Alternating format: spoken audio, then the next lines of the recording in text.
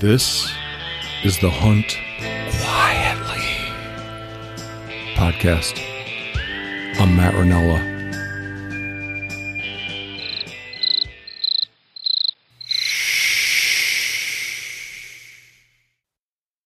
All right, Tom Venesky, thanks for coming on. For the sake of spontaneity, you and I just had a very short email exchange, and I thought it'd be good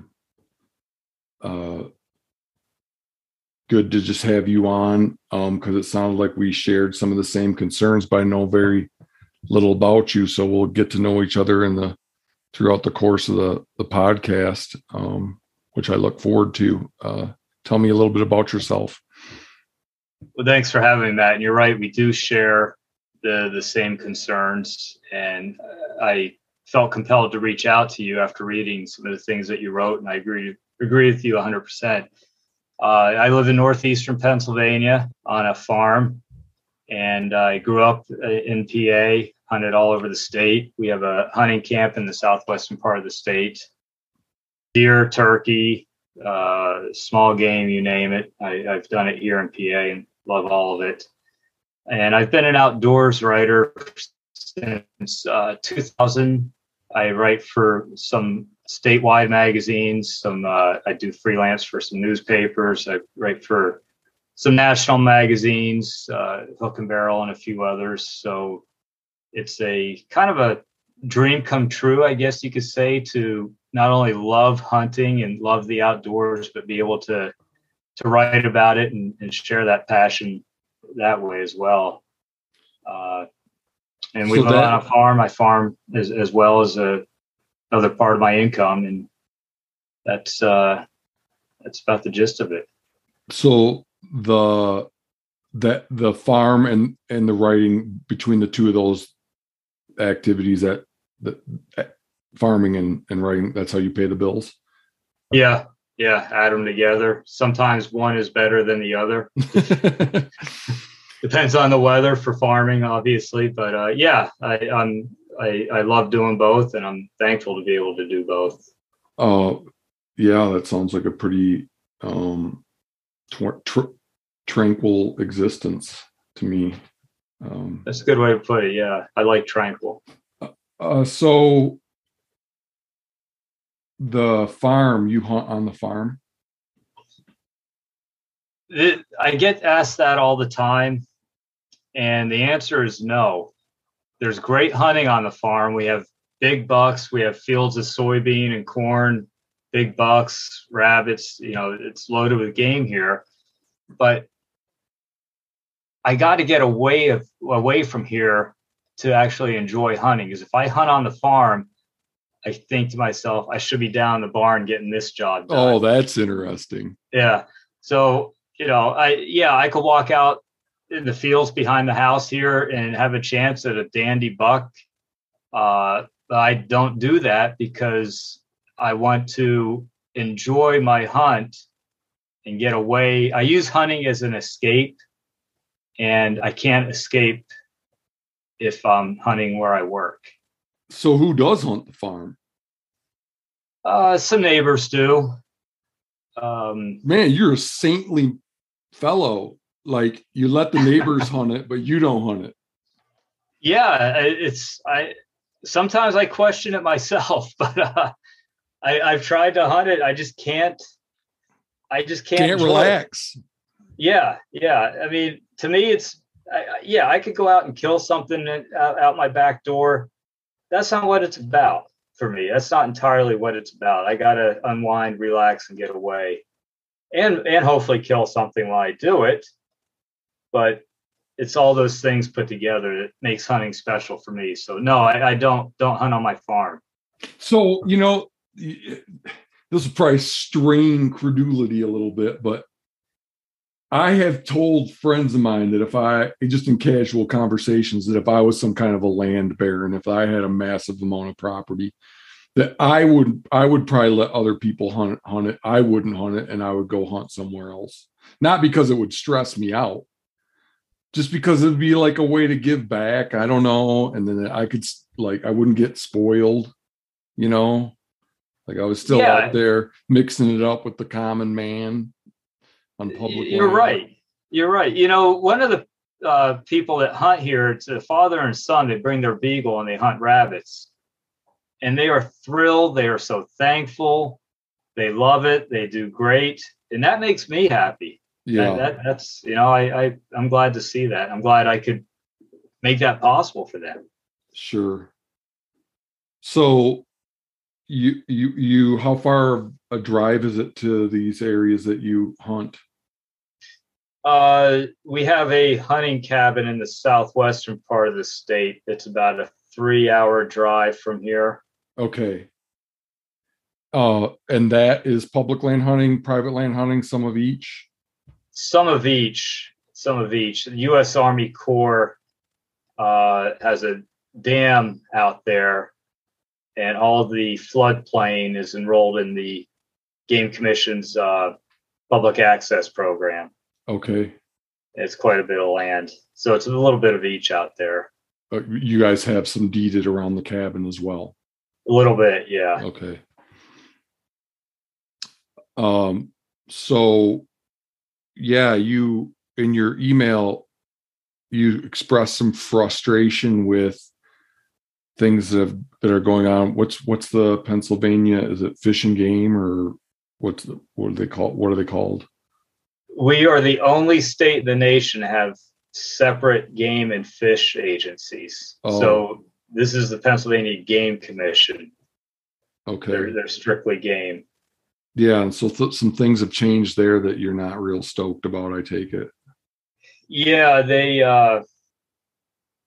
they've taken this path, I guess you could call it. Well, let me rephrase that. They've created a buzzword called opportunity. The agency believes that they need to do whatever they can to increase or expand opportunity. And that is the key to getting more people involved in hunting, is give them opportunity. And some of the things they've done to increase opportunity, for over 60 years, our rifle deer season started on the Monday after Thanksgiving. Oh. It's a long-standing tradition, and it gave camp hunting is a big thing in Pennsylvania. Having that weekend after Thanksgiving allowed hunters to spend time with their families on Thanksgiving, to do what they had to do Friday, head to camp for the weekend, get things ready, enjoy the camp atmosphere, sight in rifles, check on stands, whatever you want to do. It was a relaxing. That's interesting. So it's like after the rut, or as the rut is winding down. Yeah. You might get a little bit, but primarily it's after the rut. Is it 2 weeks? The rifle season's 2 weeks. Okay. Yeah, it's 2 weeks. And in 2019, they did away with the Monday opener, changed it to the first Saturday after Thanksgiving. And that really upset a lot of people, myself included, because what you have now is Thanksgiving Day with your family, get up Friday, pack, get to camp, get to bed Friday night, go hunting Saturday. It's a very quick turnaround. And it took away a lot of not only the tradition, but the atmosphere of what deer hunting was about in Pennsylvania. The camaraderie of the camps and people. Some people say, well, you just want to go to camp to drink beer or blah, blah, blah. That's not what it's about. Growing up in Michigan, that was like the source of a lot of humor, that notion that's what went on at deer camp. And believe you me, I've been to some deer camps where that was the case. I don't deny that doesn't happen. It's but that's not, at least for me and a lot of people I know, that's not the sole reason why we go to camp. Yeah, I'll have a cold beer at the end of the day, but I'm there to enjoy hunting and camp life first and foremost. Right. So wait a minute. How did it changed from Saturday to Monday, or from Monday to Saturday? Correct. So how does that affect deer hunting culture? You lose a lot of people. Most of the deer camps in Pennsylvania are in the northern half of the state. Okay. And people have to travel to their camps. So when you took away that whole weekend prior to Monday, when you took away that whole weekend, you created a crunch where you have Thanksgiving, then you have a quick turnaround to Friday, leave for camp, make your 2, 3, 4 hour drive, what have you, open up your camp, get things ready, hunt the next day. Okay. It's just more stressful. It's stressful. Okay. And it really backfired on the agency. They did it under the guise of, well, if we start the season on a Saturday, more kids can hunt. People that have to work Monday don't have to take off work. They can hunt, this and that. So it's been in place for 3 years.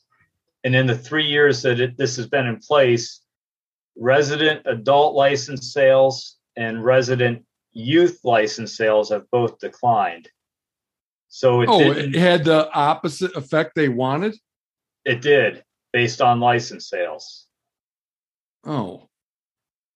And that's because people couldn't enjoy their camps. They just said it's not worth it. It's too much of a rush. Why don't they just go the second weekend then? To their camps? Yeah. Because that was the question that I had for the Game Commission. If you're concerned about people that can't hunt the first day of deer because it's on a Monday, why don't you just promote that first Saturday of the season and they can hunt then? You understand what I mean? That they could go that first Saturday rather than do away with the Monday opener. People that couldn't hunt it could go that first Saturday after the Monday opener. Yeah. 5 days later. Yeah. Okay. Yeah. But the thing is, with everybody wants to hunt opening day. At least that's the belief. The opening day is your best chance to get something, what have you. But everybody with the camp interests involved, everybody wanted to enjoy camp. And if you, like you just mentioned about just go that first weekend, we still have that crunch where you work all day Friday, drive Friday night to your camp, boom, you're there Saturday hunt. You don't have that time to relax, to unwind, to get it's. If you haven't seen Pennsylvania camps, it's kind of hard to envision, but if you picture a small town, everybody knows everybody. You walk to your neighbor's house. Hey, how you doing? Talk on the porch. That's what camp life is like. Yeah, real homey atmosphere. Yeah.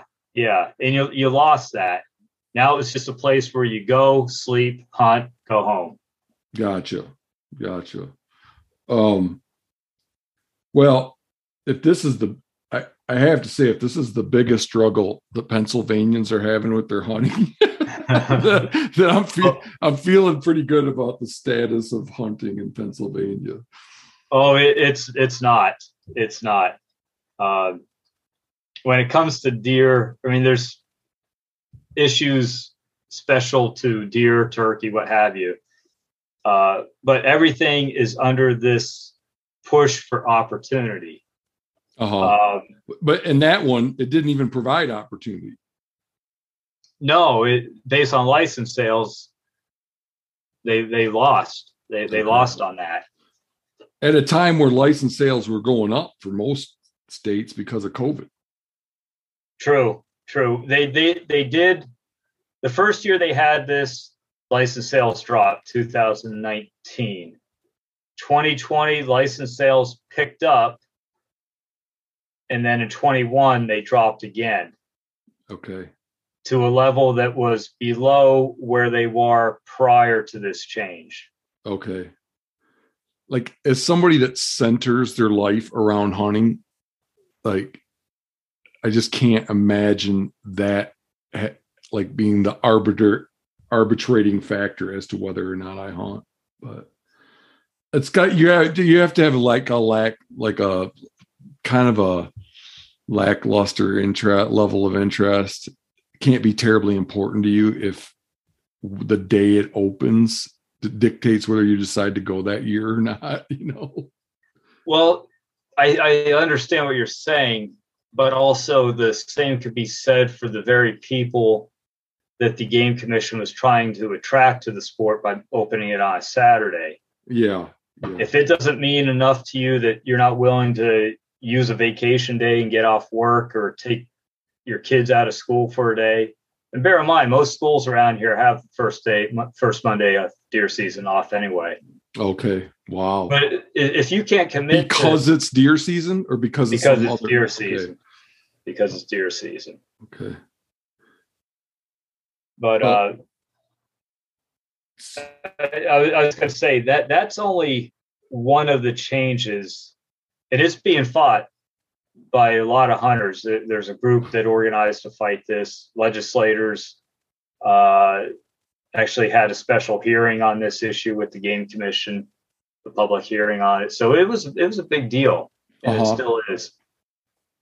But it's only one of the changes that was made to increase opportunity, which they thought would be the magic bullet to saving hunting and getting more hunters involved in the sport. What were some of the others? They expanded the archery season by an extra 2 weeks, so it encompasses the entire rut. October 2nd to November 13th, I believe, is what it was last year. They allowed crossbows to be used by any hunter. Before, it was just disabled hunters could use crossbows. Now every hunter can use a crossbow for the entire duration of archery season. They added a special early rifle antlerless season in the fall prior to the statewide rifle season. They increased doe allocations, 23,000. They're up by this year. And that's not based on the population of deer. That's totally based on them wanting to get more people out there hunting. Yeah, they say it's based on the population of deer, but our harvest was down last year. So it kind of doesn't make sense to me that if our harvest is down, why are you increasing the antlerless license allocation? Mm-hmm. And I think some of it has to do with concerns about CWD as well. Oh, okay. Which I get that. I get that. But two of the things that really bug me the most about the opportunity, I'll call it the changes to increase opportunity, they made a new regulation that before, when you shot a deer in Pennsylvania, the first thing you had to do is get out of your stand or your blind or whatever you're in, go up, tag that deer, field dress it, and remove it from the woods. And if you had another antlerless tag, for example, once you had that deer out of the woods, then you could go back and hunt. They changed that to now you could shoot as many deer at one time for as many deer for as you have tags. You could shoot them at one time. And from an ethics standpoint, that leaves a bad taste in my mouth. Because then you're not talking so much game management, you're talking killing. But to them, it increased opportunity. And it's just one example how I think that they're just going overboard with the opportunity. and they're really making these changes to make it easier for people to kill a deer, that they're forgetting that it's the hunt that sells itself, not the killing of the deer. Sure. So what do you think? Why do you think that's why do you think they're stressing opportunity so much? I think I think it's something you see with other game agencies as well in the country. They hit the panic button as license sales continue to decline year after year. I think they hit the panic button. When did that happen? Like, when did they start? When did you sense that they were starting to get panicky? And it doesn't seem like opportunity seems like a bad word for this. It seems like they're trying to increase success. Yeah. Make it easier for people to kill a deer in the short term, at least. But yeah. When did you feel like they were starting to they were getting more aggressive about incentivizing people to hunt? I'd say it started when they allowed crossbow use for everyone, which was 2010, I believe. Okay. That was the first major change. And then they added things like concurrent buck and doe rifle season, which we'd never had before. That was brought in, antler restrictions, things like that. And some of these things I could live with, but every year, what can we do now to make it easier for someone to kill a deer? Because that's what's going to get them to hunt. And I just don't think that's the right approach to selling the sport. There's not like it doesn't sound like you think that deer are overpopulated in Pennsylvania. They're overpopulated in areas, no doubt about it. But our management units are so broad that you can't micromanage those areas where overpopulations do exist. You can't focus hunters where they're needed within a unit, if that makes any sense. What are the downsides of these changes for hunting quality? Well, the first downside that I was concerned about, and you see it now in quite a few areas, especially in the mountains, is the impact on the resource. You do things that make it easier to harvest a deer. Places where people have access to hunt is where that resource is going to be impacted the most, public lands. Sure. So deer numbers, you asked about overpopulation. There's an overpopulation of deer in a lot of farm areas, but on our public lands, it's pretty barren. Okay. It's pretty barren, yet that's where all the hunting pressure is focused. And that's where the true impact of these liberalized regulations can be seen. In terms of litter or crowding or whatever. Well, in terms of deer populations dropping, okay, crowding is a big issue on a lot of game lands. And I've heard you talk about crowding on public lands. And that's what made me think. I was listening to you talk in a podcast once about the public land access and people from out of state coming in, and it crowds things, and I get that. So I thought, do we really need added opportunity if it's going to crowd our public lands, lessen the experience, impact the resource beyond what's manageable? Do we really need this increased opportunity if that's the end result, especially on public lands? Yeah, that's the $24,000 question. I've been saying that, like, if you graphed the sum total of human happiness brought by hunting on public lands. You had that on the vertical axis. And then you had the number of hunters on the horizontal axis. We're long past, far past the number of hunters where the total happiness goes up. It's like add more hunters. I think it's to a point now, sounds like there as it is here, where adding more hunters reduces the joy that hunting brings people, just because it just adds to the frustration.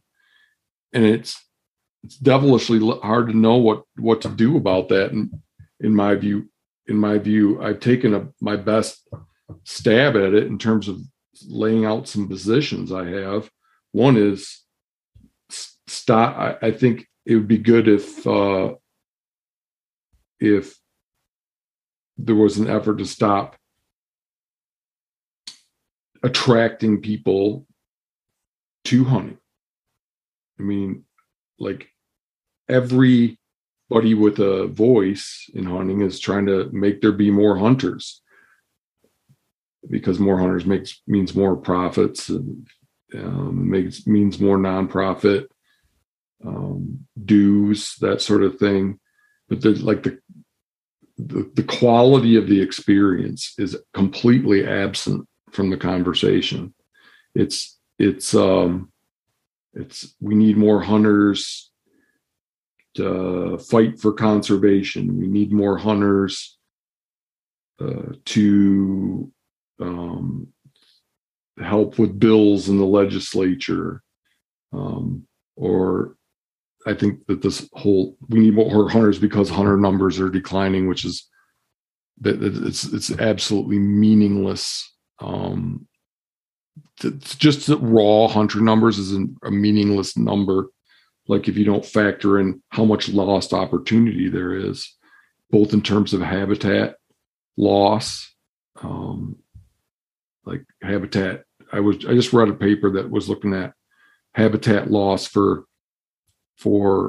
several endangered species, and if that's any indication, then we've lost like 6%. It's like 4% on public lands and 8% on private lands of wildlife habitat in the last 30 years. That's the case for these endangered species, but I don't understand why it would be any different for deer and turkeys and stuff like that. So, everybody with a voice is like, we need more hunters because of this, no more hunters because of that. And I think it's profit driven, and nobody with a voice is saying, yeah, but what about opportunity? To the point where I don't have kids, but if I did have kids, I instead of wanting to recruit them into hunting, I'd probably try to recruit them into something else. Because why would I want my kid to develop a passion in something that's like, it's frustrating. It's frustrating. Because there's so little unfettered opportunity anymore that doesn't require paying for it, unless you want to pay for it. And in my viewpoint, once you're paying for it, it's not hunting anymore. I have no interest in that, and I wouldn't want my kid to develop an interest in that. I don't know. I'm just kind of rambling, but that's my take on that stuff. I hear what you're saying, and I agree with that. And I'll add to that I think these initiatives, such as the 3 R's, for example, I think on the surface it sounds good. We want to recruit, we want to retain, we want to reactivate, great. But it's forced. If people want to hunt, let them gravitate to the sport naturally. Don't force it on them. And to me, that feels forced. And we lose by forcing that. You're kind of artificially inflating hunter numbers, i.e. license sales, with people that really aren't dedicated to the sport. They came to the sport because you sold it to them. They should come to the sport because they have a desire to hunt. It should be more organic. And one of the reasons why we hunt least why I hunt, is to get away from it. Like we were talking with the farm. I like to get away from people. I like the solitude of hunting. But when you force the sport on people, you lose those elements. And then you lose the appeal of hunting to begin with, that solitude, get away from it all, enjoy nature. You don't want to go hunt and fight crowds. No, definitely not. Think about this, Matt. We have mentored youth hunting days in Pennsylvania. I'm sure other states have mentored youth hunts. Uh-huh. We have specific days. Gobbler, for example, we have a mentored youth gobbler day that starts before the statewide spring gobbler season opens.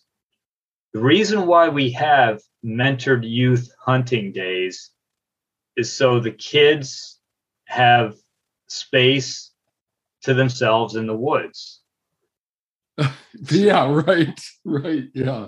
You understand? Yeah. So, I mean, our own game agency realizes the value of getting away from people, yet they're pushing they're pushing the opposite on the rest of us. Yeah, that's really interesting. It's like they're setting up false expectations for these kids because they could then think that that's the way it's going to be when they're grown up. When 16 and they have to hunt like the rest of us, it's a whole new experience. Yeah. That because for a lot of that, I was like, what you were saying, and I'd still like you to elaborate, but this idea that they're forcing people to hunt, I'm sure you don't mean that they're like they're going to fine people if they don't go out hunting, but I was wondering what you meant by that. But that's a good example in my mind of like, I guess it's drawing kids into hunting on false pretenses. I mean, we have the same thing here as well for deer with kids. They get to go out deer hunting before the general opener. So yeah, I would do away with the youth hunt if I was king of Montana, for sure. Because yeah, I wouldn't want my kid to develop a passion for hunting and then realize when they get of age and they can't do the cherry youth hunt anymore, that's not what it's like. So what are some other, like, what's your game management agency called again? Pennsylvania Game Commission. How is Pennsylvania Game Commission incentivizing people to hunt? Oh, well, you said that, but it's not like it's forcing them, but it's just offering some more doe tags, making the archery season longer. I mean, how is that like? I mean, it's maybe forced is a strong word, but I see it as forced in a way that, let me compare it to when I got in the sport. There were no youth days. Seasons were a lot shorter. Doe tags were a lot fewer.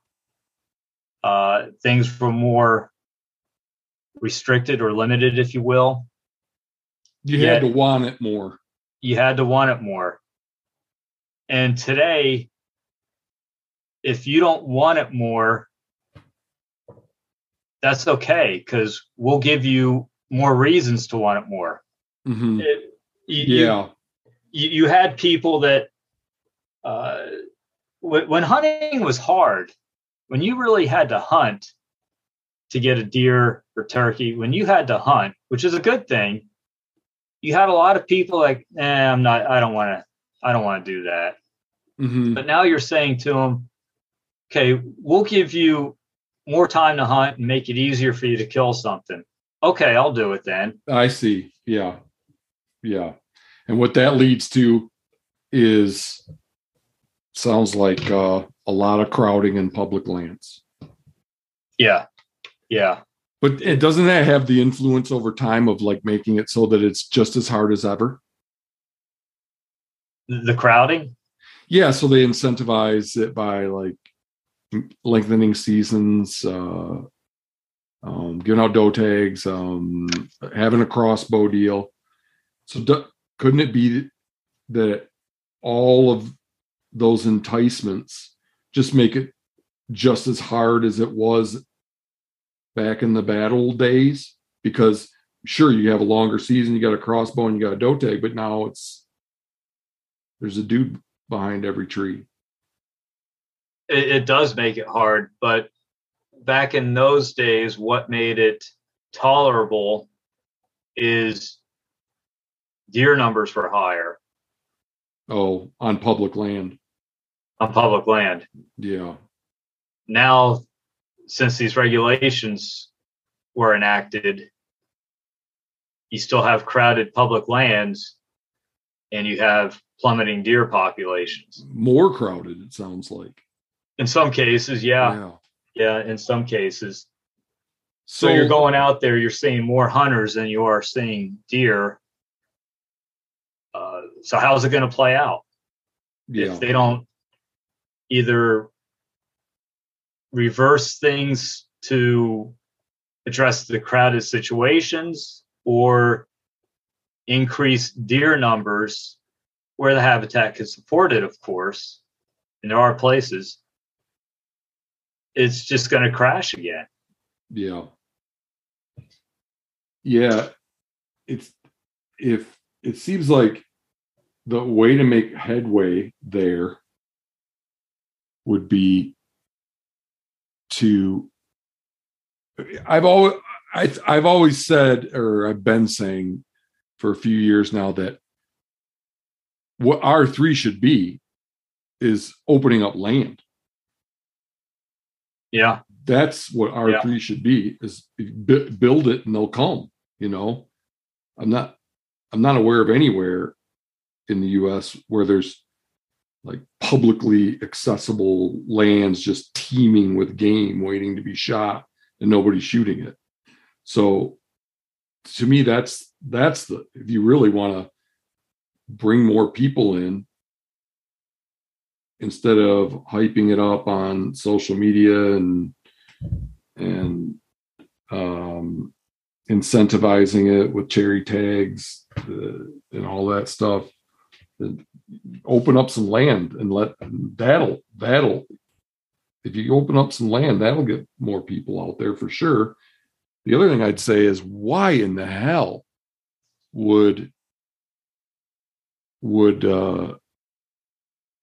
they want to, why would the game commission want to there, or here for that matter, want to draw more people in when it's like already crowded? I don't get that. Other than the obvious thing, which is funding, right? Yeah, that is the obvious thing. I guess a secondary incentive for the agencies could be political clout. Maybe that's not the right word, but clout within the legislature to enact and or protect hunting. Okay. More numbers, more power, bigger voice. Is there a pretty active anti-hunting coalition or in Pennsylvania? It exists, but it's nothing that's a major threat right now. Yeah. Nor has it really been a major threat as far as I remember. Yeah. Because that's been one of the concerns. Our game commission is funded by the sale of hunting licenses. They don't get any money from the general fund. Oh, okay. And that's always been a thing that hunters like, because it limits who can have a voice in game management. Oh. We're not funded by the general public, so general public, maybe they don't get a voice. I see. Yeah. That's interesting. But I don't, even if hunting license sales dropped, revenue dropped, and they had to dip into the general fund, and it opened up the door for maybe non-hunters to have a seat on the game commission board, I really don't see that happening. I don't see that happening. If it does, I don't think the anti-hunting threat is that established or dangerous in Pennsylvania that they would make an inroad there. I could be wrong. I mean, it's obviously a chance you don't want to take, but I don't see it as a major threat. Yeah, there's this tension between, I mean, that's like, I'm concerned about quality of hunting, and nobody seems to give two shits about it. I mean, nobody ever like, I mean, they advocate for habitat. People like hunting celebrities, the nonprofits, the Fish and Wildlife Management agencies, they advocate for conservation. They maybe not so much the Fish and Game Management agencies, though. Maybe they do. I don't know. They point out the need to have lots of hunters to ward off the anti-hunting boogeyman, but they don't confront the biggest issue facing public land hunters in this country today. It's like it's absent from the conversation. And the only thing it's just like obviously got to be that if you're selling hunting products, then you want more hunters because it's more customers. And like in your case, what we're talking about now, it's got to be that they want more revenue and they want more political power. But it's just a shame that always comes at the expense of quality experiences. So tell me a little bit give me an anecdote or two. Like what would I see? What would a day in rifle season be like there in the mountains? In terms of how many gunshots I'd hear or orange vests I'd see. Well, I'll give you two comparisons. When I started hunting, we had our rifle season was 2 weeks of buck followed by 3 days of doe. And on the first day of each, the first Monday of the buck season, you start hearing shots from your stand as you're sitting in the mountains in the pitch black. You'll start hearing shots as the sky starts to break. And 7 o'clock, 8 o'clock, there were years it sounded like a war. Yeah. And it's just as bad or worse now, I would imagine. Actually, it's far less now. And it's not so much because you have fewer hunters now. Well, there's two reasons. You have fewer deer, so there's less shooting going on.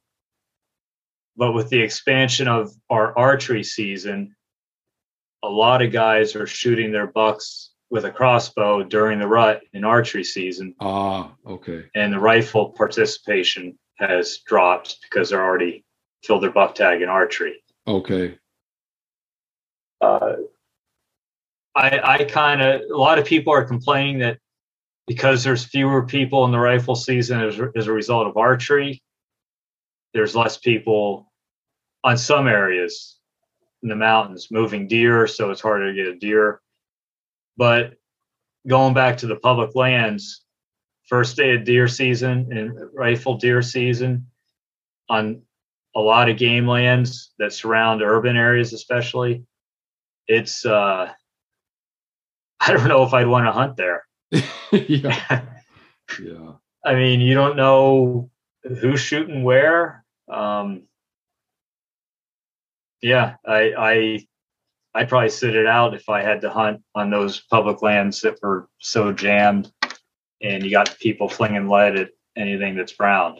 Yeah, and all the nonprofits and the hunting industry, and it sounds like your fishing, your game management, your game commission, they all wish there were more. They wish there were more people there. Yeah. We only have so much land to go around. Yeah. How many hunters can you safely fit on public land before safety is compromised and the experience is compromised? Yeah. I think we've exceeded that limit. Yeah. Yeah. So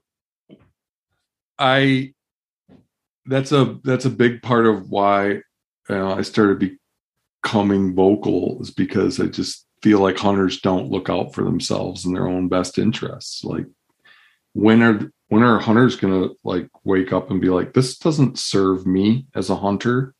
What, and just like, I feel like there's probably a lot of people out there like, well, we need to come together and take a stand and be like, no, we don't need more. We don't need more hunters. We don't need to actively try to entice more people to hunt. Yeah. I don't know if I'll get any traction with that or not. There's a lot of like, I've noticed online, I've looked around a little bit, like on hunt forums and stuff. And some people are like, yeah, he's right. And other people call me selfish and say that I'm just trying to keep it all to myself. So I don't feel like that's the case at all. I'm just, somebody's got to make the point. Somebody's got to point out that the quality of the experience is suffering, Well, I think you touched on this before. If somebody comes to me and says, I have an interest in hunting, I'd like to give it a try, can you take me out and show me what it's about? I really think it's something I would like. I'll be happy to take them out. Same. Yes, absolutely. But I'm not going to go knock on doors and say, hey, do you want to try hunting? Come with me. Yeah. Or advocate in Pennsylvania, like I'm learning here, advocate that they make it easy so that more people go out. Right. Yeah. Yeah. And then with the like one article I wrote, there's an article I wrote in Free Range American. I don't know if you read that, but yeah, it's also that social media, I think, is created new motivations for hunting. Yeah. That were never there. Then we're never, I think they're illegitimate and they shouldn't be part of the picture. But now it's like, in addition to getting some meat from the freezer, enjoying nature, the excitement of harvesting a deer, killing a deer, like on public land and all that stuff, the thrill of it, the rewarding experience, you also get to brag to a bunch of people. And I think, don't you think that that's become motivation for some people, the sole motivation of why they hunt? I think that, hell yes. Definitely. I wish there was a way. I mean, I don't know. I'm a data scientist, so if anybody could figure out a way to quantify that, it would be someone like me, though I haven't had any luck in coming up with an analytical trick to do it. But yeah, what percentage of hunters are out would hunt less or not at all if they couldn't play "Hey, look at me" on the computer? I don't know. That's an interesting question. If you get an answer, let me know. I think that'd make a good story. Are there a lot of hunting influencer types in Pennsylvania? Yeah, there are. I think some have a purpose because they go about it the right way. They're not focused on here's a big buck I shot. I'm so great. Subscribe to my channel. There are some that I know that here's how you field dress a deer. I shot this deer. I showed you the hunt. Now I'm going to show you how I prepare the venison. That stuff I think is okay. But you have a lot that are, I was hunting in the mountains today. I shot a buck. I'm going to show you the kill shot because that's what matters to them. Yeah. Here's my one example of when I really got sick of the kill shot stuff on social media. I was on Twitter a couple years ago, and there's a national hunting personality who posted a video of a nice buck. He was in a blind of a nice buck walking into a field in front of his blind. And I came across this video. I said, "Oh boy, that's a nice buck. That's neat." But he wrote under that post, "Should I show the shot?" And everybody was replying back, "Hell yeah, yeah, let's see it, yeah." And I wrote back to him, "For what purpose? Why do you need to show the shot? What does that prove? What does that benefit?" And ever since then, I really soured on hunting on social media, hunting posts on social media. So did he respond to you? No, other people did. Oh, did they pile on you? Yeah. Yeah. They were accusing me of being an anti. Okay. You could imagine that. But you could imagine that wasn't a random sample of the attitudes out there. You know, you made that comment to a group of folks that aren't representative of viewpoints on showing kill shots. They're already bought in, if you're following this guy. You know what I mean? Yeah. There's a bias. Oh yeah. Yeah. If he had sent that picture with that question to a random sample of people, there'd be a quarter of the people would probably be like, "You can still hunt deer?" And 75 or 80% would be like, "No, I don't want to watch that thing die." You know something? I'm guilty of it once. When I started my own freelance outdoor writing career, I felt I need to promote myself in order to get people to read what I'm writing. So one day I was out fall turkey hunting. I shot a turkey. It was a great hunt in the snow. It was a lot of fun. And I took a picture of the turkey with my shotgun leaning against a tree next to it. And I posted the picture on Facebook or something. And I wrote, "Great day in the fall turkey woods." And I posted it. After I posted it, I looked at it. I'm like, I felt pretty silly. Oh, really? What year was this? Did I posted that? That was fall of 2019. It just didn't feel right. No, I felt like an idiot. Like, hey, look what I shot. Yeah.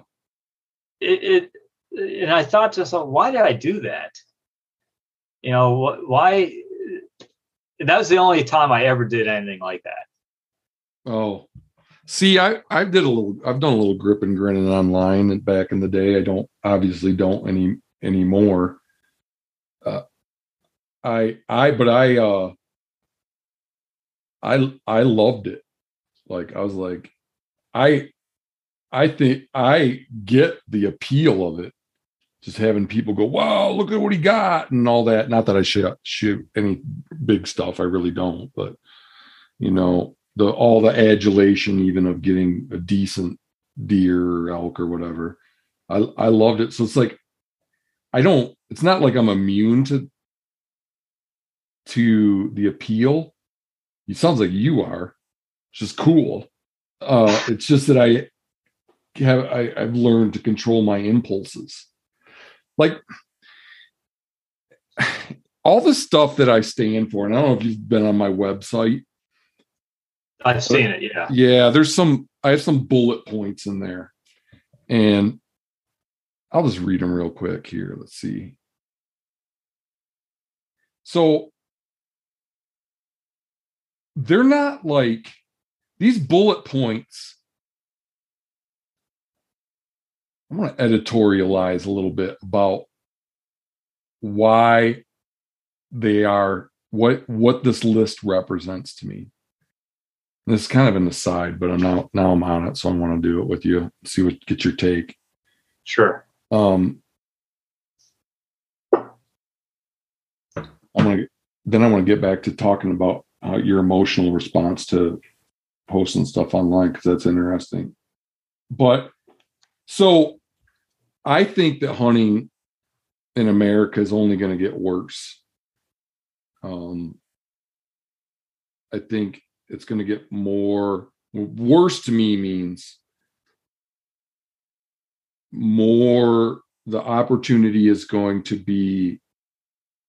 quality opportunity is going to cost more money. It's going to become increasingly, good hunting is going to be increasingly something experienced primarily by the wealthy, more and more. From an access standpoint? Mm-hmm. Yeah. And I think that public land hunting, it's just going to get, like, I've had some fantastic experiences on public land, but they're becoming less, and I don't see any reason why they're not going to become even more compromised public land hunting. So this list I have is like, if I woke, I think I'm very pessimistic about the future of hunting in America. I think it's going to become like a lot of European countries, where because but let's say I looked in a crystal ball and somehow found out that in 20 years it was better than it is now. Then I would guess that it's because we decided to do these things. And here they are. Engage in the political fight for habitat and access. A lot of us already do that, which is great, and it needs to continue. And we got to fight harder. Do not pay for hunting access or hire guides and outfitters that lease private land. Combat poor hunter behavior, especially on private lands made accessible to hunters through government programs. So here we have the block management program, that is the out-of-state license fees generated. Okay, dollars generated from out-of-state hunting licenses go towards paying landowners that let people on. So that's an example of a government program that makes private lands available. Okay, I heard of that. Acknowledge and celebrate private landowners that provide hunting access to the public. Boycott hunting TV. Disincentivize, shame, unfollow hunters that display dead and dying animals to strangers on social media. Avoid, to the extent possible, gear, clothing, and firearm companies that use hunting TV and sponsored social media hunters to sell products. And encourage hunting nonprofits to stop recruiting, retaining, and reactivating hunters into our severely overcrowded pastime in their quest to collect dues and appease their hunting industry sponsors. Now I might add a new one: encourage fish and game management agencies to stop trying to get more people into it by these enticements that you've talked about. So is there any daylight between us on that list? I like the list. I agree with the list. I have to question the point you mentioned about avoiding clothing firearm manufacturers that use hunting TV. Mm-hmm. What are you going to be left with? Oh man, I've been playing around with trying to come up with a list of companies that don't use hunting TV to advertise. And I think if I could find some, it would be maybe like clothing companies that make whole outdoor clothing that could be used for hunting, but it's not hunting clothing, so there'd be one. Or very small companies that would love to advertise on the outdoor channel, but can't afford to, and get to them before they start. So I guess to the listening audience, if I have one, to the 5 or 10 people that constitute my listening audience or whatever, if you know of any companies like that, I'd love to know about it. I would list them on my website. So yeah, but you're absolutely right.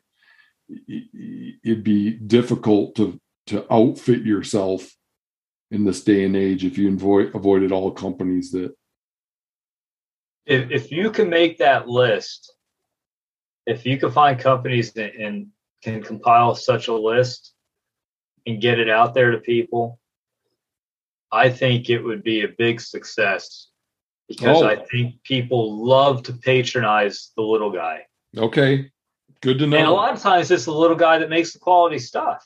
Yeah, you might pay a little more, but I think hunting TV is the leading destroyer of hunting in America. I think that, well, a couple things go through my mind. I can't imagine what hunting around where I live in eastern Montana would be like if hunting TV had never happened. Like all my friends that grew up here in the 80s, they could hunt all this land around here. And now it's just completely locked up, except for some places that are in block management. And I just really do believe it's because hunting TV is advertisement. So it's like, it makes people, they watch hunting TV and they go, oh, I want to experience that. And then they hire outfitters that have leased up land or get their own lease because of it. I don't know. I just can't imagine to argue otherwise in my mind, is to argue that somehow advertising doesn't work. Like, why would it be different with hunting TV than any other? I agree with you 100% on that one. But let me ask you this. Hunting TV has been around for a long time. I think Buckmasters was the first one. 1985 was the first cable hunting TV show. That sounds right. So is this a problem that has existed decades, or is it something that has recently become a problem? And if so, why? Okay. It's just gotten gradually worse and worse and worse. Like the amount of leased acres out here has gone up and up and up. Outfitted ranches, the number of them and the acreages have gone up and up and up. And in tandem with the number of hunting shows, and in tandem with the number of hunting influencers on TV, or on social media. So I think that there's a causal connection there. So do you think that hunting shows from the days of 1985 Buckmasters on cable to today, where there's so many platforms, do you think that hunting shows have broadened their reach, and as a result, the issue you're speaking of with land being locked up has increased because more people are seeing hunting shows today? Yeah, I think that. I mean, when I watched hunting TV, hunting shows as a young man, it made me want to go hunting. Now, I was already bought in. I was already a hunter, but I think it probably does the same thing to people that don't, to some percentage of the non-hunting public. When they see that, they're like, oh, I want to go do that. And then all those shows, or the vast majority of them,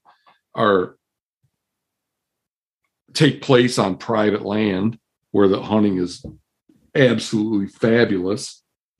So what kind of hunting do they want? They want that kind of hunting, the kind that requires an exclusive access situation. You know, one thing I thought of that's happening in PA, and I think this ties into what you're saying, I'm seeing a bigger push from these companies I never heard of, but they're companies that their sole purpose is to lease land for their clients. Yeah. Hunting land. And they'll send all private landowners a postcard or a brochure. Call us if you want to make big money leasing your land to our clients. I never saw that before until maybe 2-3 years ago. I started to notice that happening in Pennsylvania. Oh, that's interesting because, we have a company here called the Land Trust, and that's what they're doing now. And that's only been 2 or 3 years. You know, and I looked into some of these companies that do that. So the Land Trust one, it's kind of an a la carte deal. You call them up and I want to go hunt for X, and they set you up with a ranch that you go do that, where you go to hunt for X, or even they do other things other than hunting too, like bird watching. I don't know why anyone would pay to. I mean, it's like bird watching is not crowded, and there's plenty of public land to do that. But they do. That's their business model. Is you call them up, tell them what you want to do, and they set you up with a place. But then there's like, I looked around online. There's these companies that will find you a hunting lease, or that's probably kind of like what you're talking about. Yeah, that's exactly what you're talking about, right? Yeah. You know what's funny about that, and there's also companies that will find you a hunting property to buy. Yeah, I've seen that. So there's a big national one. I can't remember what it's called, but I've seen that too. And that's somewhat recent too. Yeah, I want to look into that stuff a little bit, but some of these companies are in some way like sponsored by the hunting industry. I was looking on one of these sites, and it's like had Winchester as their sponsor. Like, how is that not freaking political suicide? Here, like you used to hunt a place. If you used to hunt a place, and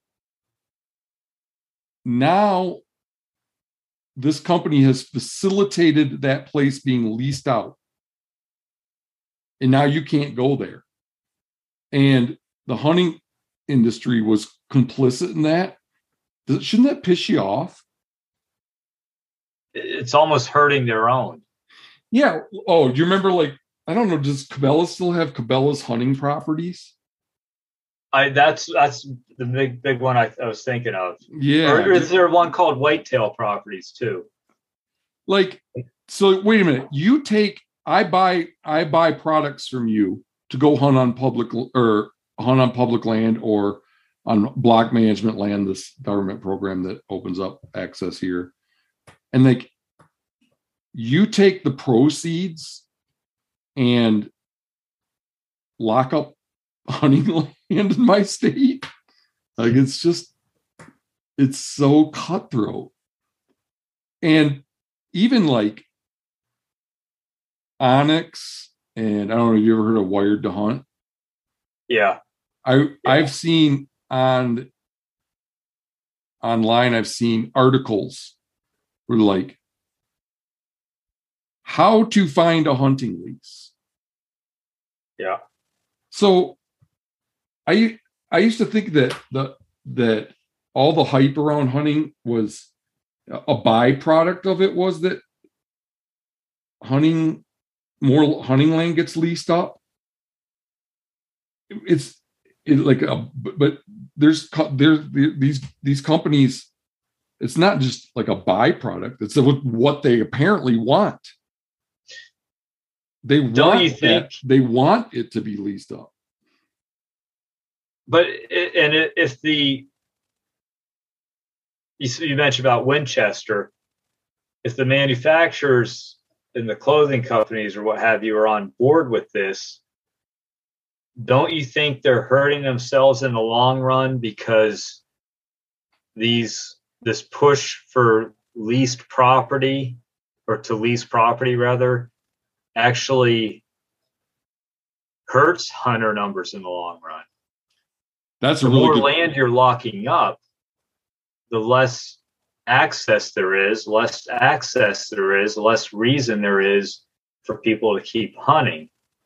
And I know we were talking about crowded conditions. Leases make for more crowded conditions on the public lands. Yeah. So that's a really good point. Let's see here. So yeah, I would imagine that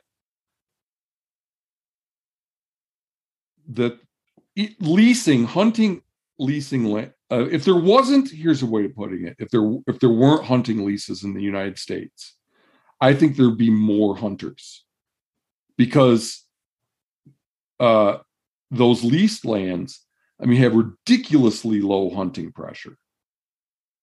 So those places could stand to have more hunters on them, right?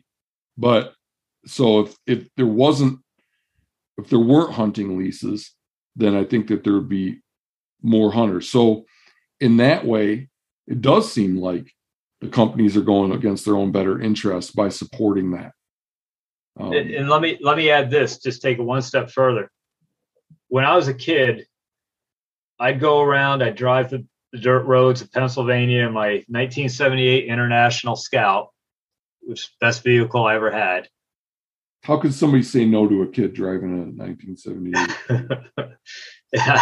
I pull up to farmhouses, knock on doors, ask for permission to hunt. And a fair number of times people would say yes. And those experiences on those properties were some of the greatest experiences I had growing up hunting, and it kept me involved in the sport. Mm-hmm. If those same landowners lease their land today, that kid knocking on their door is going to be told no, and that kid won't have those experiences that I was fortunate enough to have. Yeah. Kid's not going to be able to pay a lease. Yeah. So what's that doing to the future of the sport? Yeah. In terms of the companies and what they think about that, I guess they're too short-sighted to even, they've never stopped and thought about the influence of leasing on their bottom line. If they have, they probably have some cynical viewpoint like, oh yeah, but those folks that lease up those hunting properties or buy up hunting properties, they have more money to spend. So we'll have a smaller clientele, but they'll have more expendable income. I don't know. Short-term gain. Yeah. I don't have kids, and I have a pretty good job in a rural community where the cost of living is low, I could afford a hunting lease. I could probably afford to buy a place that had decent, smallish place that had good hunting. But I would lose all interest at that point. Like, it's just not what it's about to me. It's about, if I was like you and I had a farm, I'd hunt my own farm. Sure. Or probably would. Like I said earlier, maybe I wouldn't. But either way, I'd let other people hunt it like you do. But it's about going out into nature where other people can go if they want, just like me, and getting something by my wits. And when you just like, you buy the access, you've bought the part that's hardest, so that then if you have a hunting achievement there, you kill a nice deer or whatever, like, I just wouldn't feel any sense of accomplishment because the hardest part I bought. Well, let me play devil's advocate. Finding the spot is the hardest part. It is. It's hard. Yeah, I agree with you there. But what about somebody took your argument and said, and I just want to hear your opinion on this. I agree with what you're saying, but I just want to hear your take.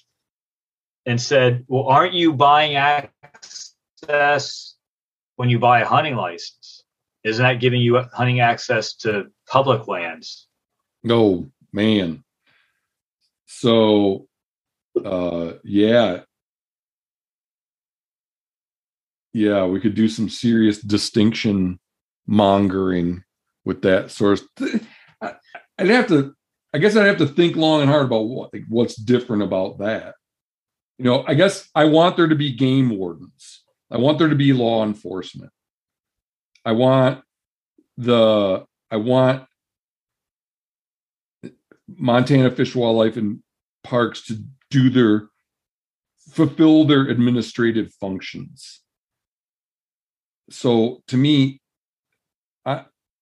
I'm buying this license. My dollars are going towards helping hunting be better for everybody, not just for me.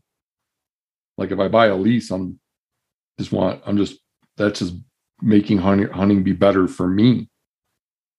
So I guess that's the difference for me. And plus the fact, I don't know what the hunter safety class requirement is in Montana, but you're buying a license to gain access to public lands. Anybody can do that. Whereas a lease, not everybody can do a lease. Right.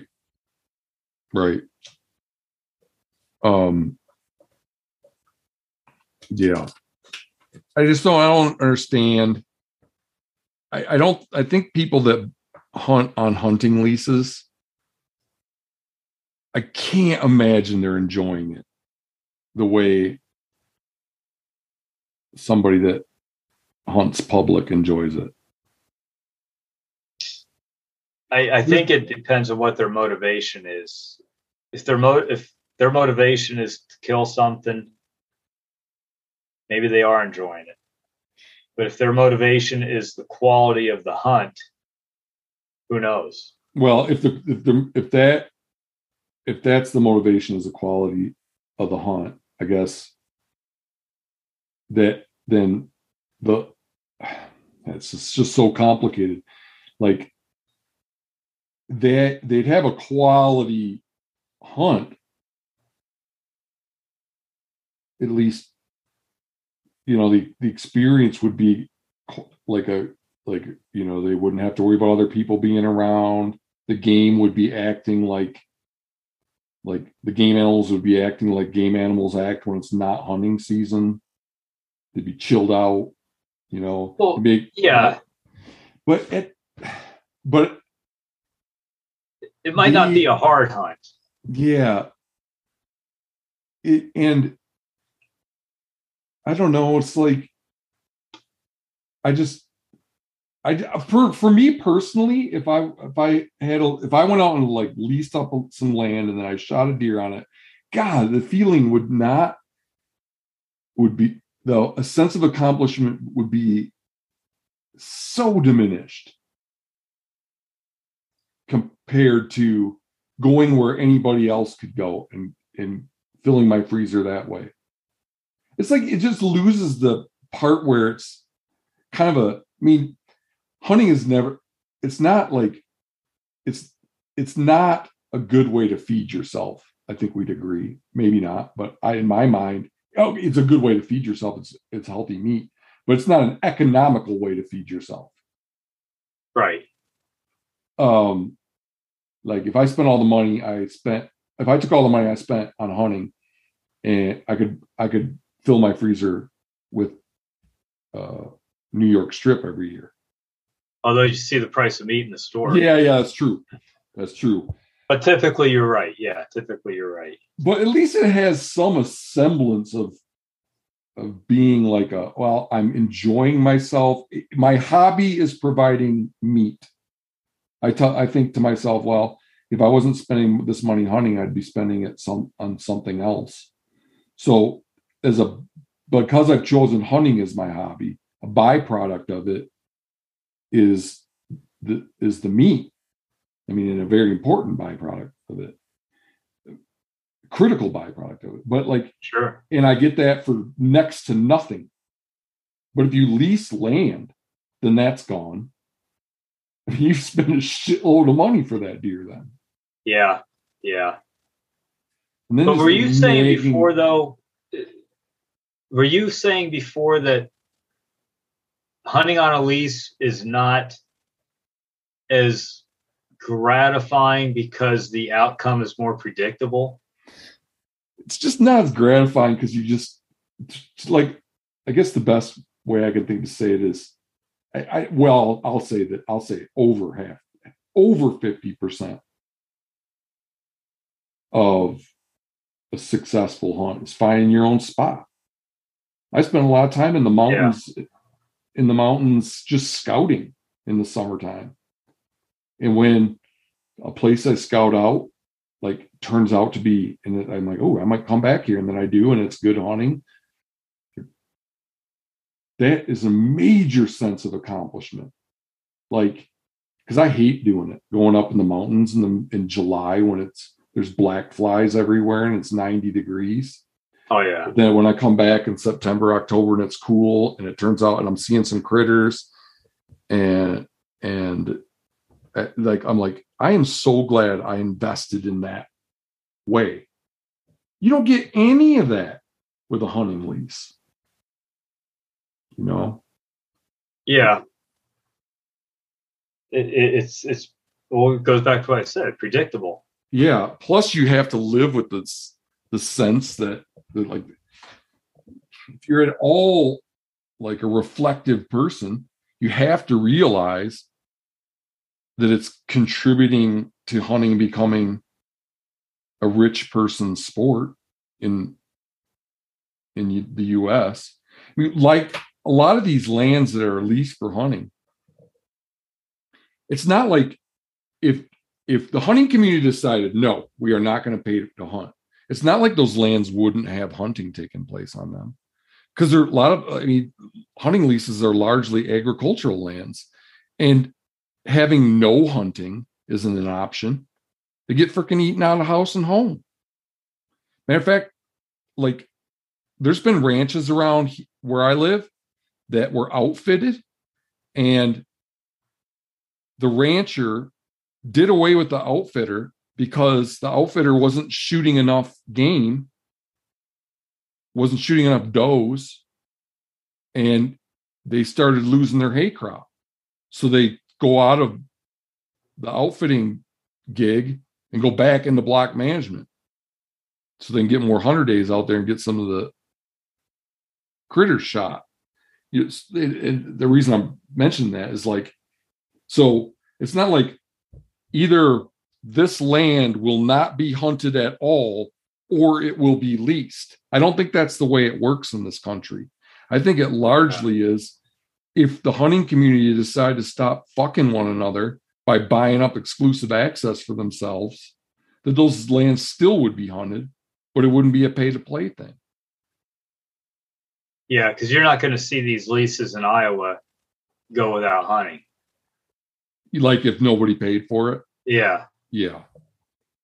So that's big bucks out there. Yeah. So I don't think I'm going to make any. I don't think I'm going to make any headway with that. Like I say, I don't think I'm going to make any headway with any of it. I think it's going to just get crappier and crappier. I'm just like, I look in a crystal ball and I say, okay, if it's going to be better in 20, it's going to be better in 20 years somehow. And then like those things I read to you are like, if it is better in 20 years, it'll be because we decided to do these things. That's the way I'm looking at it. Well, don't sell yourself short. I came across what you were writing just by coincidence. I read it and I'm like, damn, he's right. I agree with this guy. Oh, thank you. And then I shared some of your stuff with my friends. So like, yeah, he's on to something. Yeah, well, we'll see. You know, it's and that's in Pennsylvania. It's not like I'm an anti-money guy.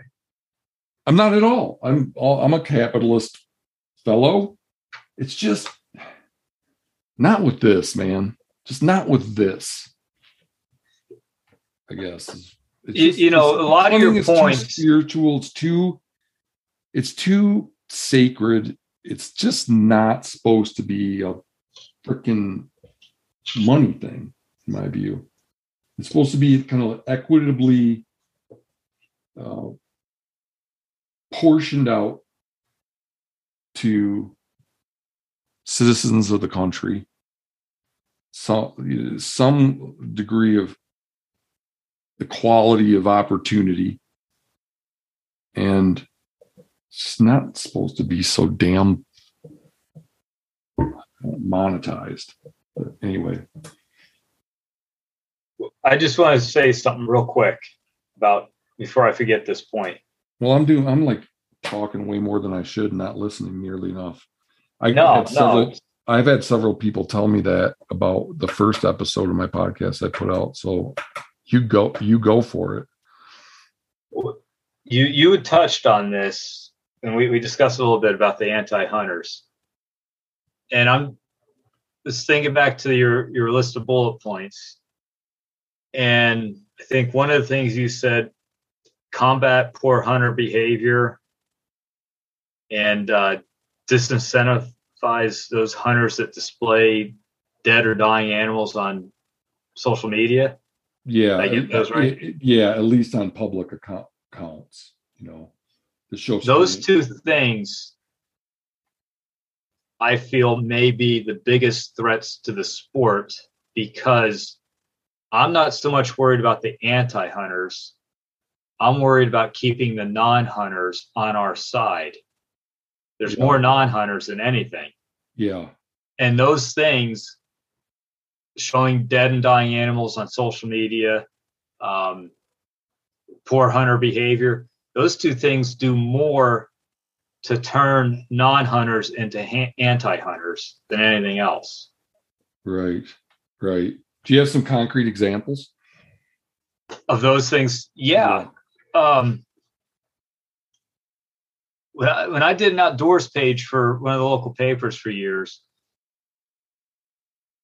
I'd cover hunting, fishing, nature, everything.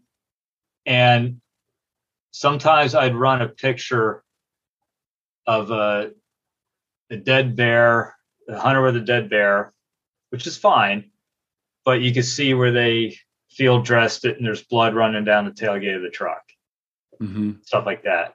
And I get letters from readers who weren't hunters saying, I really like your outdoors page, but I don't like that picture.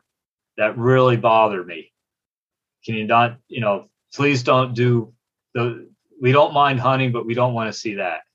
And even though that picture didn't bother me, you have to be respectful of things that could bother them, because they're the majority. We're the minority. Yeah.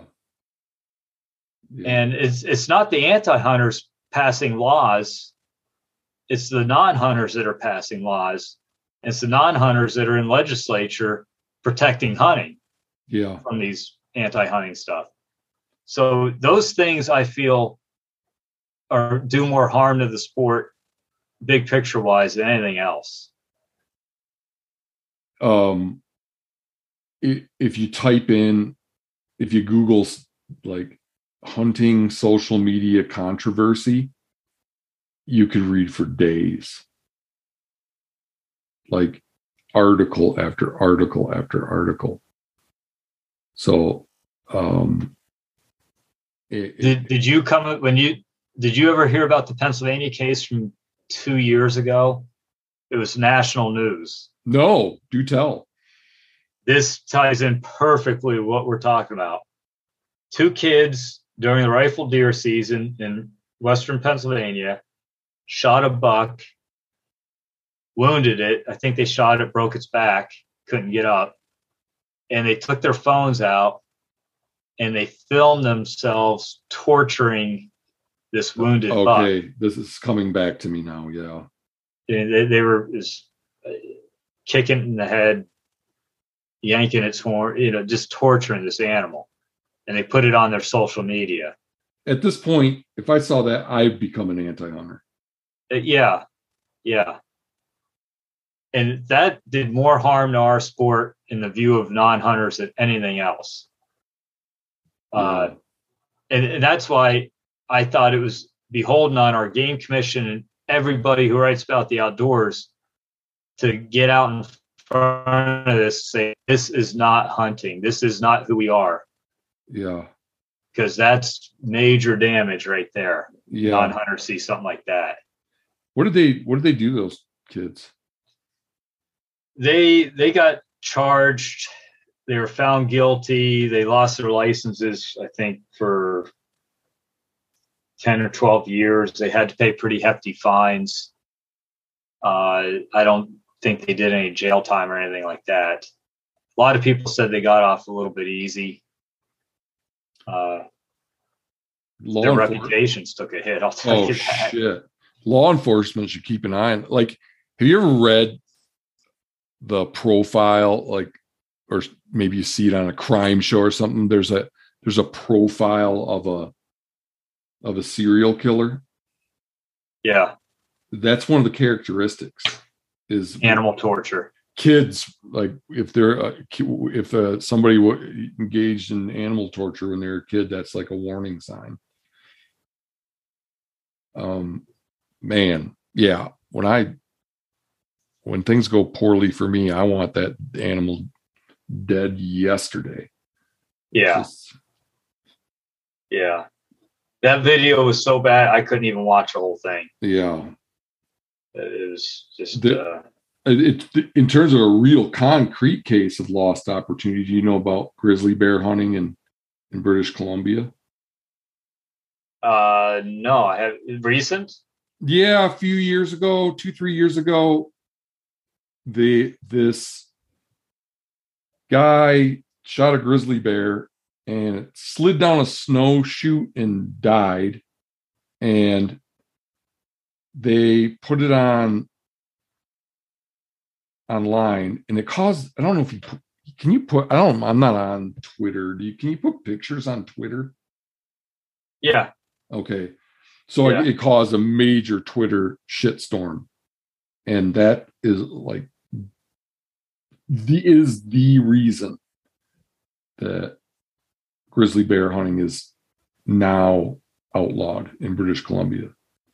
One of the game management official guy, that the head of whatever their game management agency is there, said, like, his quote was, grizzly bear hunting is no longer politically tenable in British Columbia. So let me make sure I understand this. This person shot a grizzly bear and it slid down, you said a snowshoe? Yeah. I haven't seen What is a snowshoe? Oh, just like maybe he was feeding on a avalanche chute in the mountains. Okay. Yeah.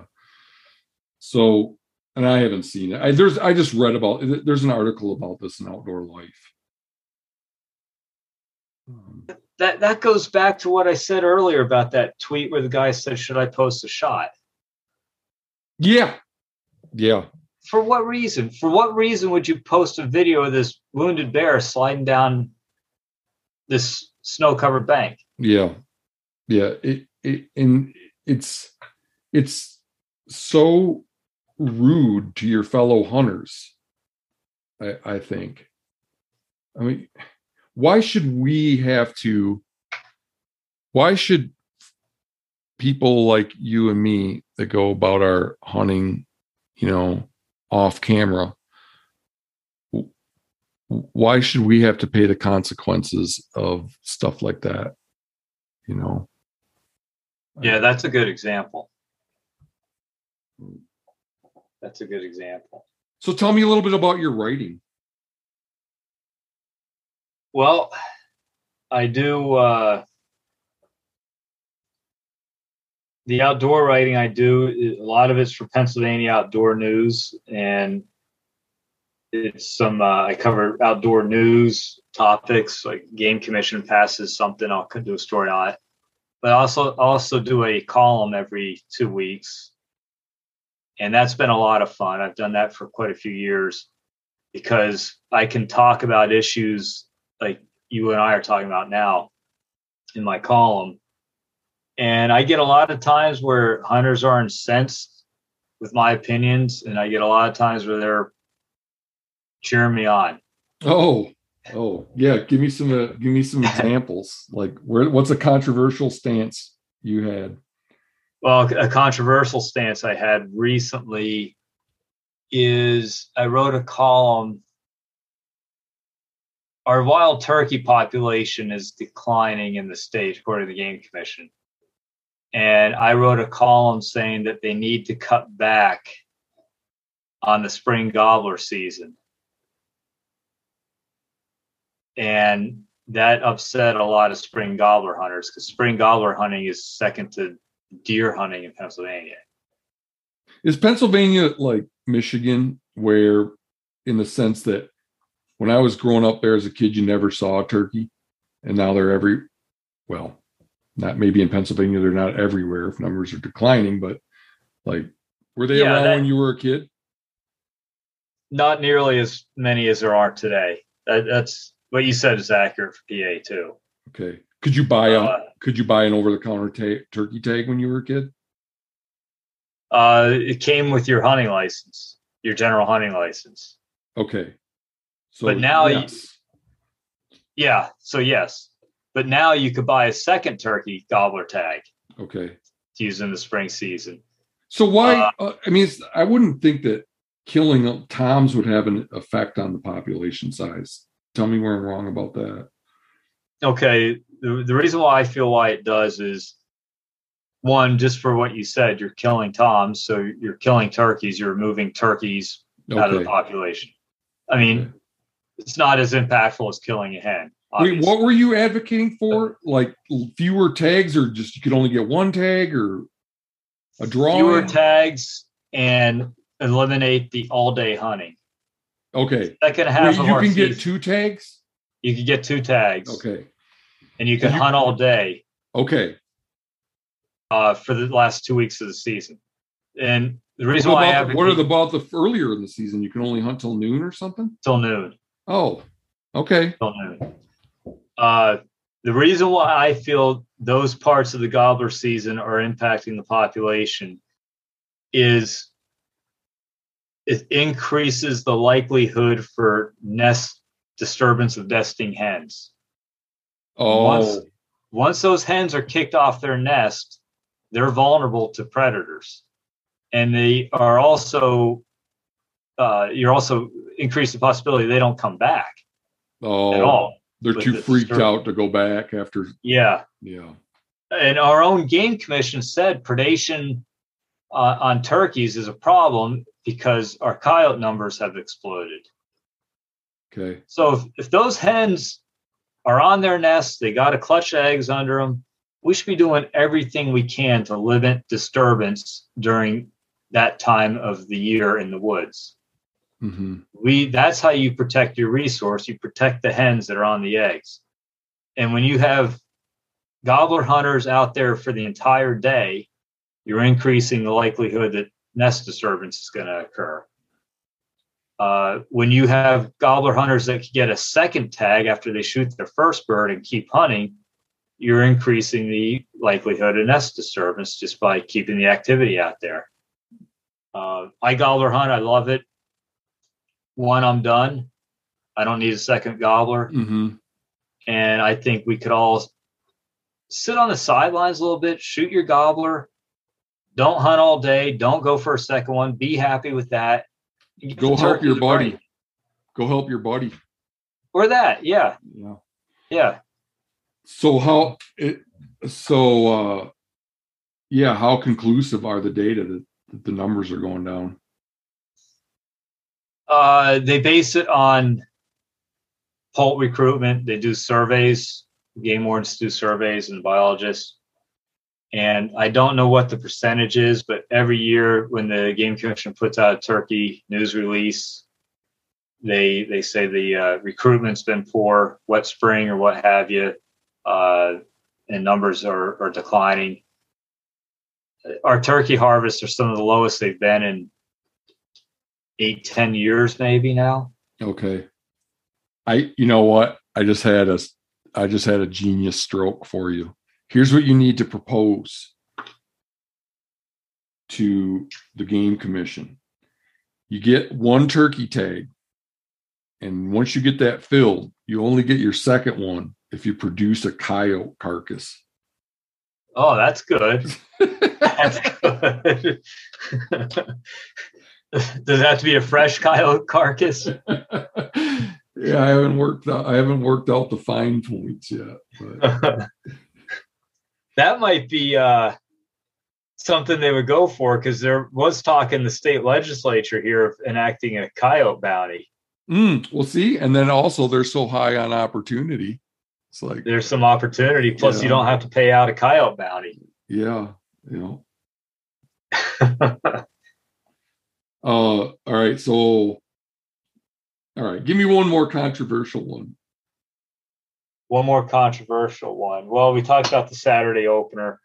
This is something that you're probably going to disagree with me on. And dude, there is nobody, and I mean nobody, that I'm in lockstep with. Well, I think it's okay to agree to disagree. Yeah. So if people can't do that with me, then I am in big trouble, because I have a minority viewpoint on this stuff. There was a time when our state legislature was drafting legislation to be voted on to expand Sunday hunting in the state. Before that, you could only hunt foxes, crows, and woodchucks on Sunday in Pennsylvania, and coyotes. I opposed Sunday hunting. As a hunter, I said, even though I like to hunt, I don't want Sunday hunting. Here's why. And I could tell you some real good stories on this one. I had sportsmen's groups up in arms, hunters up in arms. People were livid that me as a hunter would not want Sunday hunting. Mm-hmm. And my reasons were, I don't think in a state with nearly 1 million licensed hunters, so much public land, so much resource, I don't think our resource could withstand another high participation day like Sunday. Oh, I thought it was just too much. Yeah.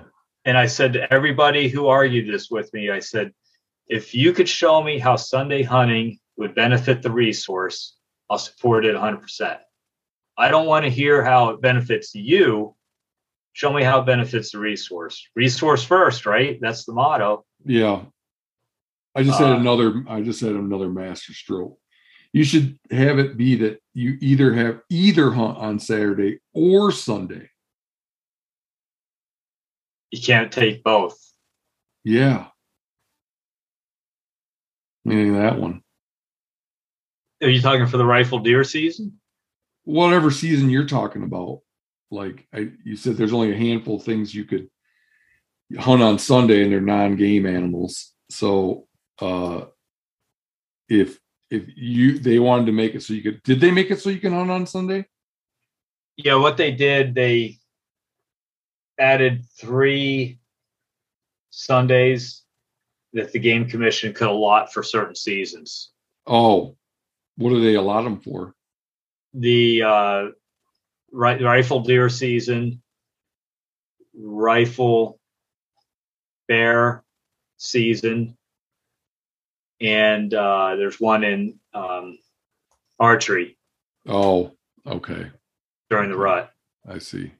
But there's bills in the state house now to expand it from 3 to unlimited. Oh, okay. Give the game commission the authority. No, I'm on your side with that. I would be like, sweet. I'm going to go into work on Sunday and then just have it all to myself on Monday then. But don't you think that we're getting this mentality? This is another controversial one I wrote, but we're getting this mentality as hunters. I want. I have to work Monday through Friday, so give me Saturday hunting and Sunday hunting. My kid wants, I want to take my kid hunting. Give me a special season. Mm-hmm. I like venison. Increase the doe license allocation.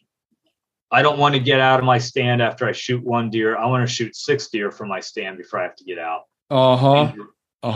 Everything's like, we want this, we want that. What about the resource? What about conservation? Yeah. We're supposed to be conservationists.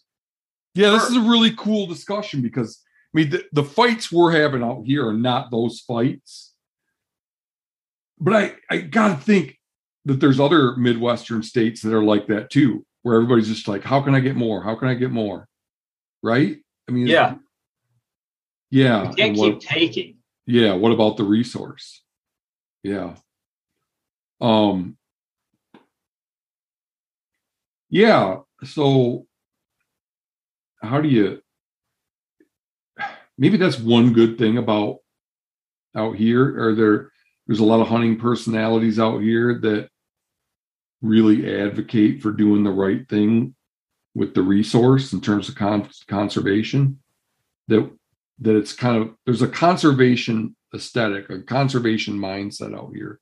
So maybe that's why I don't see that here as much as you are, of everybody just lobbying to try to make it easier. Yeah. It's really interesting. It's exhausting. Hunting rifle deer season out here. I'll give you a quick example. Where my farm is, we have small woodlots between all the farms. Uh-huh. And that's where the deer are. They come out and feed at night, go in woodlots.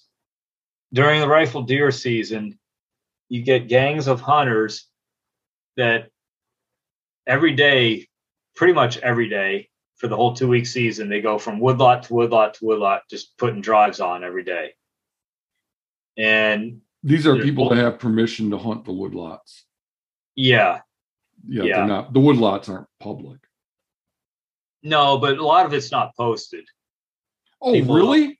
Yeah, a lot of it isn't posted. Oh, I would have thought that stuff would be the private land where in farm country in Pennsylvania would be that you'd quickly get prosecuted if you went on it without permission. There's places like that, but out here where deer are a problem, they don't post. Okay. They don't post, or it's hunting by permission only, which please knock on my door. Let me know you're here. Okay. Wow. I can't believe it's that loose. I would have thought it'd be just all leased up and red no trespassing signs on every tree. That does exist. This isn't statewide. It's just in the areas where farmers are sick of deer. Okay. In the mountains, things are posted solid. Okay. Huh. And that's where the least pressure is too. I see. But man, I'm coming out to your neck of the woods. We got some big bucks. We really do. But the thing that I find exhausting about the rifle deer season, and I love rifle deer season. That's my big season. I love it. But every day you got this hunting pressure. You got shots. You got hunters all over the place.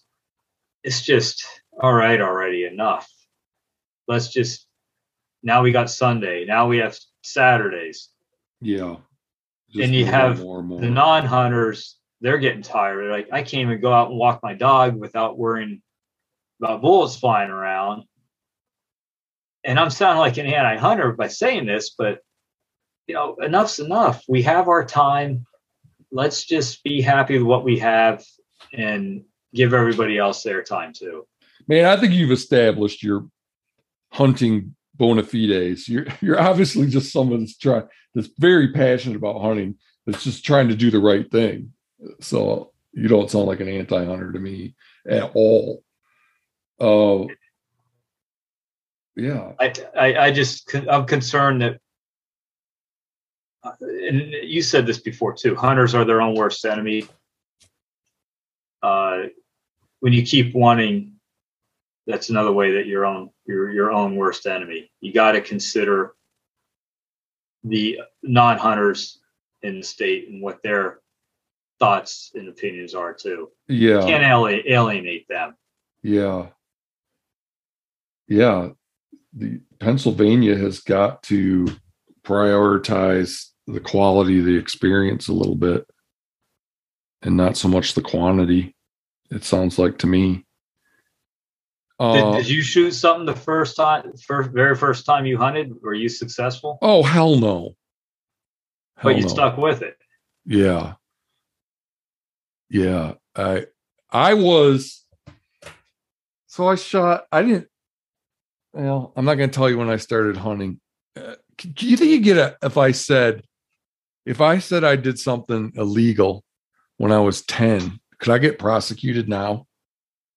That's statute of limitations, right? Yeah. It's expired by now.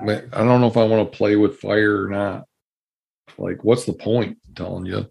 But I started hunting very, very young and shot a couple does with my bow. And I don't think I shot. Yeah, I did not shoot a buck at all. And when I did, I didn't shoot a buck until I was 19, and that was with a rifle. Yeah. So 8 years, 7 legal years of hunting before I harvested a buck. Do you like the word harvest? Or do you say kill? Because I see online people don't like harvest. I use harvest when I write a lot. Yeah, I don't give a shit one way or another, but for some reason it drives some people bananas. I catch myself saying harvest, and I'm like, no, that's not the right word. Use kill because people don't like harvest. And I'm like, why do you care what, So yeah, I was 19 when I got my first antlered animal. But it took you 7 years. Yeah. There, if you didn't get a buck on opening day, it wasn't a matter of just like, oh, you need to hunt harder. You need to hunt harder now. It was like there were none there. There were none left. So you can hunt as hard as you want. They didn't exist in the state anymore until next year. But despite all that, there was something about hunting that made you stick with it for 7 years. Oh, yeah. Yeah, I don't know. My brothers and I all just were captivated by it from very young age, I don't think I couldn't, there's no way I could not hunt. It's just the core part of my existence. Even even if it became illegal or there was no place to do it, I'd poach at that point. Like the idea that I would give up is just not. Oh yeah, yeah. No, So I would put up with some pretty shitty hunting before I gave up hunting. Well, come out to Pennsylvania and hunt on the game lands outside of Philadelphia. Oh no, I'm gonna come on I'm gonna bang on your door and go out back and shoot me a big one. Big soybean fed buck. Oh yeah, for sure. Anything else you want to chit chat about? I feel like this podcast was a slow starter, and then I felt like it got interesting. Like as the conversation went on, I think it's because we didn't know each other at all. You know. I enjoyed it. Like I said, you caught my attention with your opinion, and I know it's controversial in the big picture and everything, but I give you a lot of credit. Well, thank you. I really do, because you're speaking up for what you feel is right and what you feel is best for the sport, and I think everybody should respect that standpoint alone. Well, thank you. I really appreciate the support. I need it. There's like the temptation to quit this nonsense is very strong.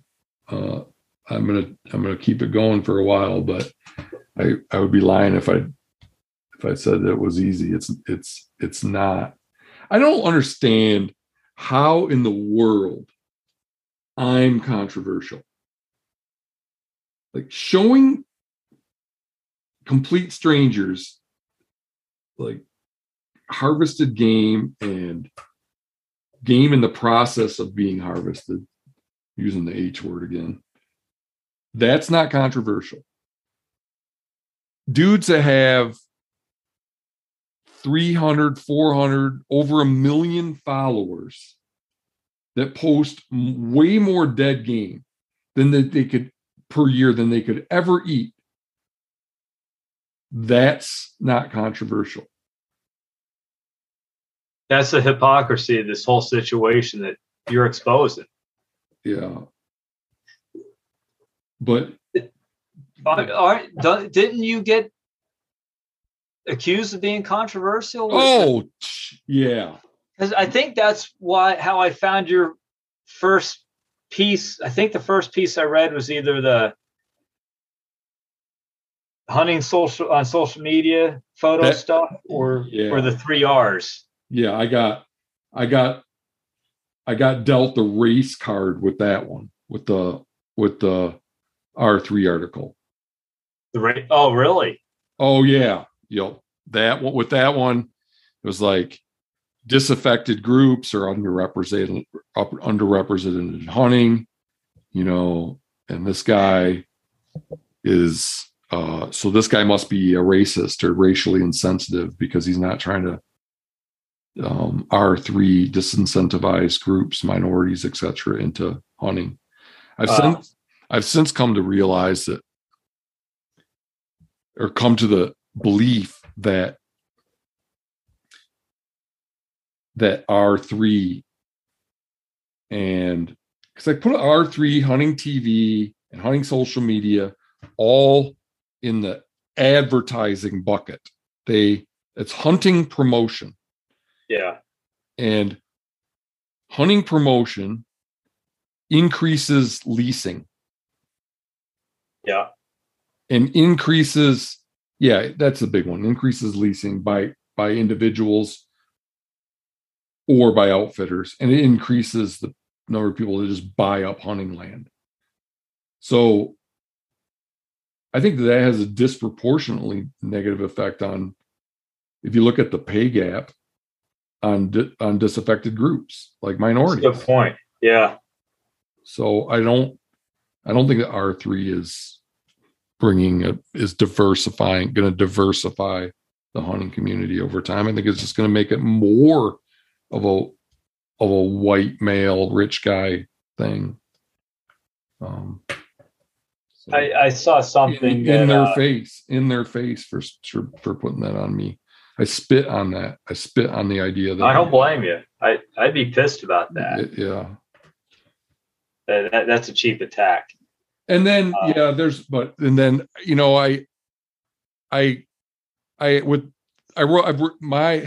than now recording a few podcasts and starting a website that less than 100 people have looked at. Those 2 articles are the sum total of my going public with my views on hunting, other than maybe being on some of my brother's stuff. So I was just curious how the articles were hitting people, like what they were thinking. And then I got on some hunt forums, and man, some people loved it. But that doesn't matter to me. What mattered is the people that were just hating on me. Like, I'm a pretty sensitive person, So the nice thing about this podcast is, I guess they could talk about it on a hunt forum someday, Matt Reynolds podcast, but I am just thoroughly committed to not looking at comments online. Yeah. That's you got to have a thick skin if you're going to put yourself out there. Yeah, or a thick skin, or just be blind to the bullshit, like not even subject yourself to it. And that's got to be what I do, or because I'm not the most emotionally stable person. Like it impacted me big time. Like when somebody says something negative about me, God, I really think that they're right onto something, and sometimes they probably are, but not the stuff you read online. Well, I'll tell you what, it takes guts. And I know this from what I do, and now you've done it. It takes guts to expose yourself, put your opinion out there for the world to see, especially when it's not the popular opinion, so to speak. Yeah. But you feel strong about it and you want to explain why. It takes guts to do that, because you are opening yourself up. You're going against the norm. Yeah. But I think there's a right way to do that, and you do that by, you don't make it a personal attack against any person or group. It's nothing personal. Right. This is how I feel. And I'm not saying you're a jerk. I'm saying you're wrong, and this is why. Yeah. There's a difference. Yeah. That's good advice. That's good advice, because maybe I should take the part down of my bullets where I say you should shame people on hunting social media. Maybe that's like too far. What do you think? Shame. Yeah. Because I say, did you say unfollow too? I say shame and unfollow. I'll stand by the unfollow, but maybe I should get rid of the shame, because I don't think I think hunting would be way better off if the hunting influencers went away, and if people that make money and get sponsors by putting dead game online, if they went away, I'll stand behind that one, but maybe the shaming one is a little immature, and it's not like you say, the posture should be, I respect you, I just disagree with you. Absolutely. Yeah. Yeah. Well, if you don't mind, I'm getting pretty hungry, so I'm gonna peace out. But people have been, when I say that and I stop the recording, they just leave before I get the chance to talk to them off air for a minute. So if you wouldn't mind, hang on for a second. Sure. All right. Well, let me say that I really appreciate you coming on. It was a great conversation. Thanks for having me. I enjoyed it, and opened my eyes to a lot of things, and I really enjoyed talking to you and rethinking the way we approach our sports. Yeah, it's important.